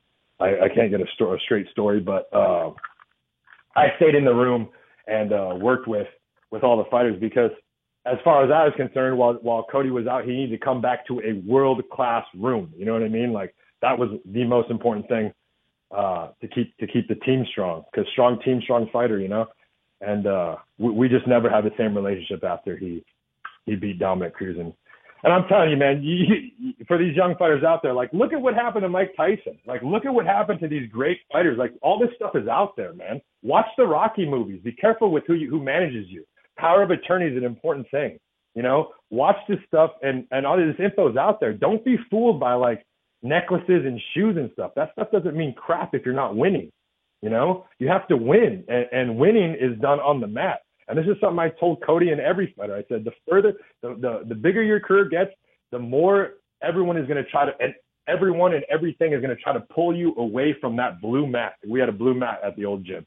And I say the further you get away from the blue mat, the worse it is for your career, because that's where the real work to be a champion is done, on that blue mat. You know what I mean? With your teammates, with your coaches, being in the gym training. Now, I mean, you can think of it a lot of ways.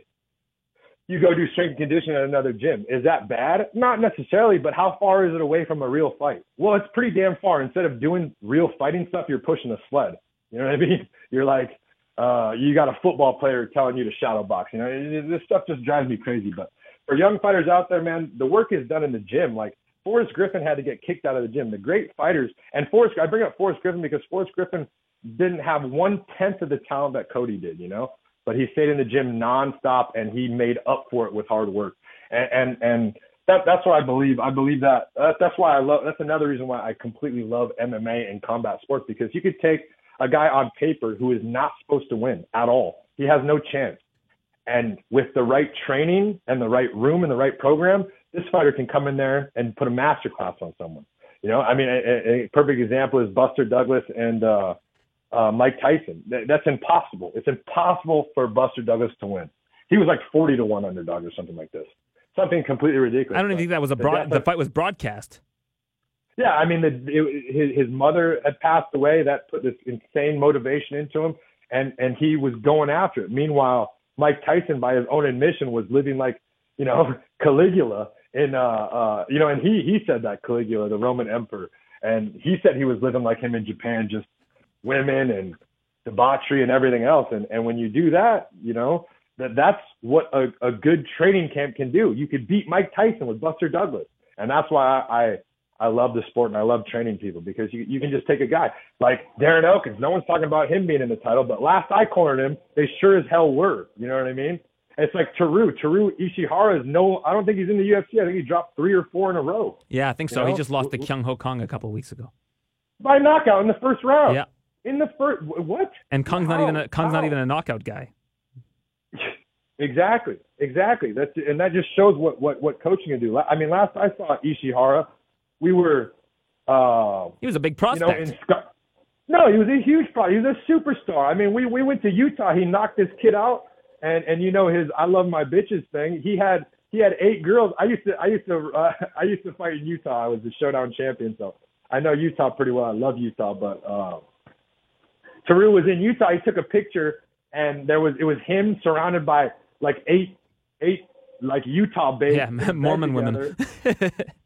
No, Jack Mormon. There's a difference. So a Jack Mormon is a Mormon that went astray. It's a term over there. So the Mormons are all good and goody two shoe, and then when they turn away and go and do see the world and do bad things, they're called Jack Mormons. So we had 8 Jack Mormons in bed with him and took a picture. It went crazy viral, and this kid was a superstar, man, and he is a superstar in Japan. If you look at Japan, I think per capita, Japan is like the hardest hitters with Twitter. More Japanese use Twitter than anything else there. And he has an insane following on Twitter. And, the kid was a superstar. Next thing I know, he's got his walking papers. He's losing by knockout. I remember him being a knockout. Well, when I trained him, he was a knockout artist. The guy was a collegiate baseball player, and he had a left hand from hell. Like, this guy could put anyone to sleep. And then next thing I know, he's suffered, I think, 2 or 3 knockout losses. He's out the UFC. I don't know. Yeah, he lost to Kong by sub. Got knocked out by Peter Yan, who's one of the top prospects, and then he lost 3 out of his other 4 fights were a decision. He beat Rolando D. Yeah. His only win since August 2016, so almost 3 years. Yeah. That's rough. Yeah, when did you were you cornering him against Artem, against Lobov, and against Gray Maynard? I did. Were you out there for Artem? No, that was in Ireland. Oh yeah. That was awesome. That was an awesome show. Yeah, Teru came up short, but against Artem, but he dropped him, and he did everything that we trained to do. Teru did everything. He sometimes the fighter can do everything you train them to do, and you can still lose the fight. And that was a perfect example. Yeah, that was his first loss in the UFC. Forward, yeah. When Artem came forward, he was supposed to take Artem down. You know what I mean? When Artem came forward hard, we were going to use our wrestling. And in the first round, that exact situation played out. Artem came forward, and Teru took him down and then let him get up with no cost. And that's one of my biggest pet peeves in MMA. Like, sometimes you see a guy stumble or you catch a kick and the person falls and the other fighter lets them up. I'm like, oh my God, like, you just had a takedown. You know how hard it is to get a takedown on a high level and get on top of someone, and you just let that fighter stand up? Anyways, that happened in that fight. And I said this, I go, martial arts, we got Artem. Martial arts, skills-wise, boxing-wise, takedown-wise, fit-ins, jiu-jitsu, we got Artem. We got this guy, We'll just get Teru in great shape, stick to that plan, and he'll win the fight. But, and I said this, if Teru connects, Artem's going to get put on his butt, And that happened too. Teru connected, sat him on his butt. But Artem, the thing that I didn't factor in that fight was Artem's physicality, man.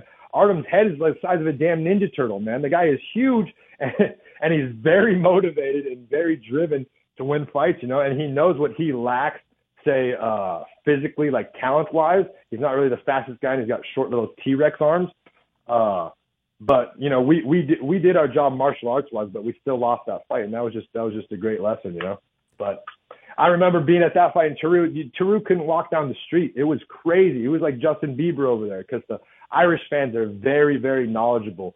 And after that fight, it was one of the coolest experiences, even with taking the loss, because it was a split decision, I believe, and I'm not sure about that. It could have been unanimous. It wasn't. Yeah. It was unanimous. But Teru put him down, took him down, and he kind of just got outworked and out physicality. And then he after that he fought Gray Maynard, and then he dropped to 35. Yeah, that's right. Yeah, he went down to bantam. Yeah. Yeah. All right, Justin. Well, I always appreciate your honesty. Thanks for doing this, and we'll see what ends up happening with Alpha Male. But right now, it's they're kind of at a low with Cody's third straight loss. Yeah, it's unfortunate.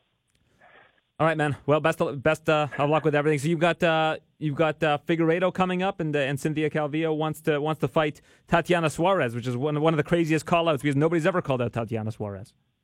Exactly. It's like, I don't know what these other fighters are doing. You want to get the belt or not, and that's with all due respect to Tatiana. And here's the thing: it's like, make the fight. Cynthia's going to step up. Cynthia's going to do what she needs to do to win that fight, and I truly believe that. I think she's one of the best in the division, and I think this last fight, even though she didn't get a finish, I think the experience she got. Sometimes, you have to build a fighter. In boxing, they don't just take someone with 6 fights and put them in there with the best fighter they can or a top 10 fighter. Like Floyd Mayweather got a silver medal in the Olympics, and everyone said he should have got the gold medal. His first fight, he fought a guy who was like 4-6 as a pro. A guy who was 4-6, and then he had a guy.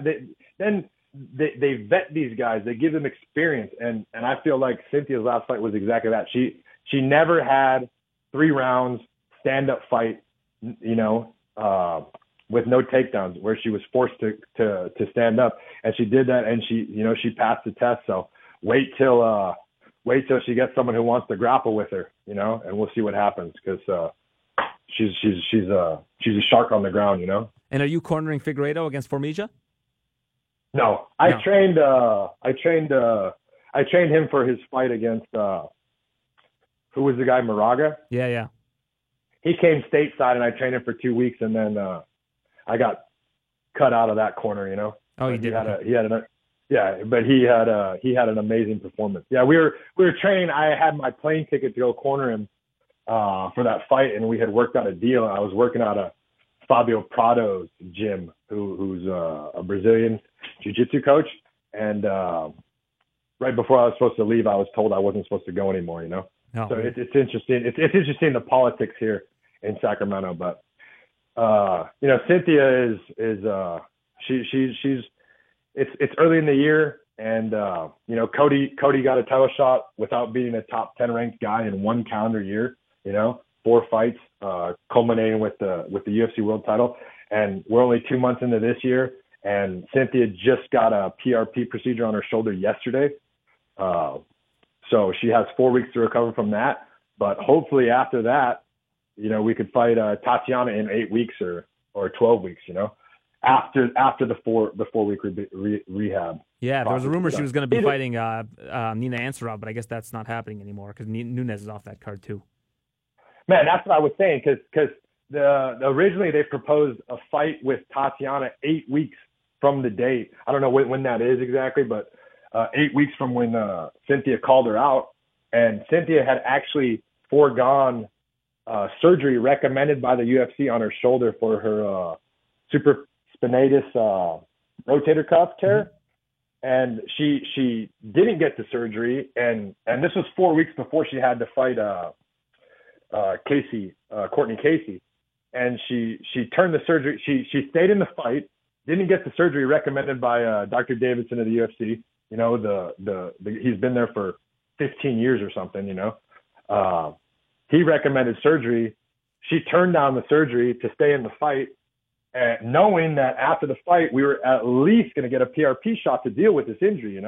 But they wanted her to do a quick turnaround and fight in 8 weeks, and at that point she had already fought 2 times in 3 months, and we just didn't want to. Well, she wanted to. She was actually speaking with her manager, Danny Rubenstein. We were all on a conference call, and she got real emotional trying to stay in that fight in 8 weeks with Tatiana. She wanted it so bad, and it was up to me and Rubenstein to do our jobs as her head coach and manager to protect the fighter from themselves, because we need as close to 100% Cynthia Calvillo to fight someone like Tatiana. Yeah, for Tatiana, sure. Anybody against her would have to be 100% or close. Exactly. So we can't. The UFC wanted that fight in 8 weeks from our last fight, and we said we'll do it in 12 weeks. We'll do it June 8th. Because 4 weeks for the PRP shot for rehabilitation. But the thing is, it could take 4 to 6 weeks. So we're still, the odds are still not with us to be 100%. So is that fight booked? 6 weeks. But no, it's not booked. It's not booked. But that's what we said. We said, let's do it June 8th. We'll be ready June 8th. Let's either that or give us Claudia Gadelha. If you want to have Nina Asmaroff or whoever, you know what I mean? Yeah. Her biggest Nina Asmaroff fight, Tatiana. No one cares about that. No one wants to see that fight. Everybody wants to see Cynthia Calvillo versus Tatiana Suarez. And let's not make it a 3-round fight. Nobody wants to see a wrestler try to hold down someone. Let's see a 5-round fight, real deal. Let's get a finish. And let's make that the main event, Main event or co-main event for 5 rounds. I mean, this is 2019. Women rule the world. They're way better than men. That's what the media keeps telling me. So let's have them as the main event and do it up and do it right and have a real number 1 contender to challenge Namajunas, the winner of Namajunas and the little pile driver. Yeah, that'd be a lot of fun. All right, Justin, thanks so much for doing this. I appreciate it. I'll talk to you soon. Yeah, no worries. That was Justin Buchholz. He really tells it all and has a lot to say about Team Alpha Male. And speaking of Team Alpha Male, we have a fight that's apparently being targeted for UFC 237 that I just simply cannot believe. BJ Penn versus Clay Guida in the works for UFC 237. Now, this is a fight that if you would have told me about it, back in 2010, 2009, 2008, I would have been stoked for this fight. But with BJ Penn having last won against Matt Hughes on November 20th, 2010, nearly 9 years ago, loser of 6 in a row. BJ loves doing this, and that's the part that I really like. I don't want to say anything bad about BJ Penn because he is a legend of this sport. And I'm fine with him doing this for as long as he wants to do it. He can fight in the UFC for as long as he wants, honestly. But, I mean, for consistency's sake with the UFC, it's very difficult to look at BJ Penn and his recent track record and say this makes a lot of sense. It just doesn't. It does not make a lot of sense. And, Clay Guida, I think, is a very, very talented guy. It's always fun to watch. He's been training at Team Alpha Male, I believe. I think he's still training at Team Alpha Male.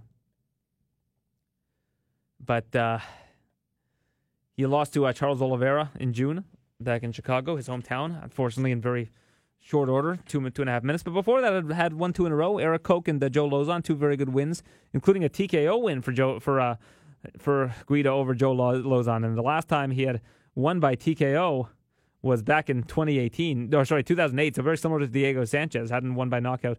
For him, it was over 9 years since he had last won. And he finished, I think, was it over 9 years? Something along those lines. Yeah, over 9 years between knockout victories for Clay Guida.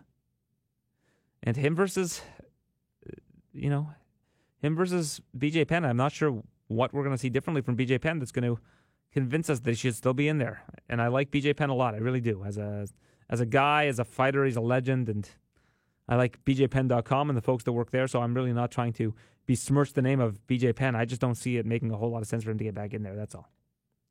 He loves it, though. I spoke to him before the Ryan Hall fight, and I said, what's keeping you going? Like, what keeps you doing this? And he said, I just love it. I love competing. There's nothing like it for me. And, if he was getting brutally knocked out over and over and over again, then maybe you can say, like, that you shouldn't be doing this. But, I mean, he got knocked out by Yair Rodriguez and Frankie Edgar in back-to-back fights, but that's really the only significant damage he's taken in his career.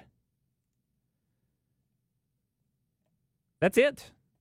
Took a corner stoppage loss to GSP. But look, other than that, I mean, just not a whole lot that you can look at BJ Penn and say, like, this guy's taking too much damage, because he's very, I've spoken to him many times. He's very coherent. He's fine. Got one heck of a resume. He's a Hall of Famer. not much more you can ask for his career, but he just loves doing it. So that fight apparently is in the works for UFC 237, BJ Penn versus Clay Guida. Penn trained at Nova União for his last camp against Hall, so we'll see if he's still training out there. So, what else do we have here? There's some other news. Anthony Johnson wants to come out of retirement to fight John Jones at heavyweight. You know, I saw Anthony Johnson backstage, and he is gigantic. I don't mean that like he's been like eating too much, but man, he's got to weigh at least 280 pounds, at least. He's a mammoth individual right now. But I'd love to see him come back, sure. I actually think that would be a pretty solid fight for John Jones if he was going to move up to heavyweight. But that BJ Penn Clay Guida fight could, catches me by surprise. I really enjoyed UFC 235. I hope you liked it too. I thought it was a really fun card, interesting card. A little bit of extra news: Mackenzie Dern pregnant. I think I spoke about this with James Lynch last week, but she wants to come back in October. And having seen my wife give birth to and raise children, that's a pretty ambitious goal, to give birth in May and come back in October. Mackenzie Dern kept that under wraps pretty well. I mean, she's 7 months into her pregnancy, and it didn't come out till last week. She posts pictures on Instagram all the time. She's giving birth in 2 months. It's unbelievable. Kudos to Mackenzie Dern. I'm happy for her. I wish her success. She's a very nice person. Had her on the show before. Interviewed her in person, and I like her. I think she's a very, very polite and very, very, very talented fighter. And I'm looking forward to seeing her return. But I think her return sometime this year is very, very ambitious. Not just October, but anytime this year. So if she can do it, I'd color me impressed. Well, that'll do it for this week. Sure, we'll have a lot to discuss next week. It's still picking up the pieces from UFC 235 because there was a lot that happened. Did a lot of interviews, had a lot of fun down there. Always fun covering these events. I'll be at UFC 236 in Atlanta in April. Greatly looking forward to that one. That's going to be a lot of fun. But until then, hopefully a lot more UFC news to come. We also found out that the PFL is coming to TSN, and they just announced their Season 1 fighters. A lot of people returning from last season, namely Ray Cooper III, Magomed Karimov, talented guy, Vinny Magalhães, just to name a few. And, of course, there's the women's 155-pound tournament, and they said they haven't had a lot of trouble finding fighters, and that surprises me. Unless they did some sort of like open workouts where they just said, okay, you're in. But if Kayla Harrison doesn't win that tournament, without maybe getting injured or something, I'd be shocked. I would be shocked. $1 million on the line in all these divisions. I can't wait to watch this season. I loved last season. I really did. And I'm not just saying that because we're going to be airing this season. I was saying it all throughout last year that I love their format. I think that they have to make tweaks, though. I think that there were a lot of individuals that were like losing fights, making it to the tournament, and that probably didn't belong there. The seeding seemed a little bit off to me. So we'll see how it goes. But I'm really looking forward to that. Thanks to Derek Lewis for joining us. Thanks to Justin Buckles for joining us. Joe is calling Glory in France this weekend, so make sure you check that out. Doumbé in the main event. He's always fun to watch. And Tiffany Van Soest tries to win her belt back in the co-main event. Thanks for listening. We'll be back next week with more TSN MMA show. Until then, enjoy UFC Fight Night in Wichita. Thanks for listening to the TSN MMA show. For all the latest UFC news, visit tsn.ca/UFC.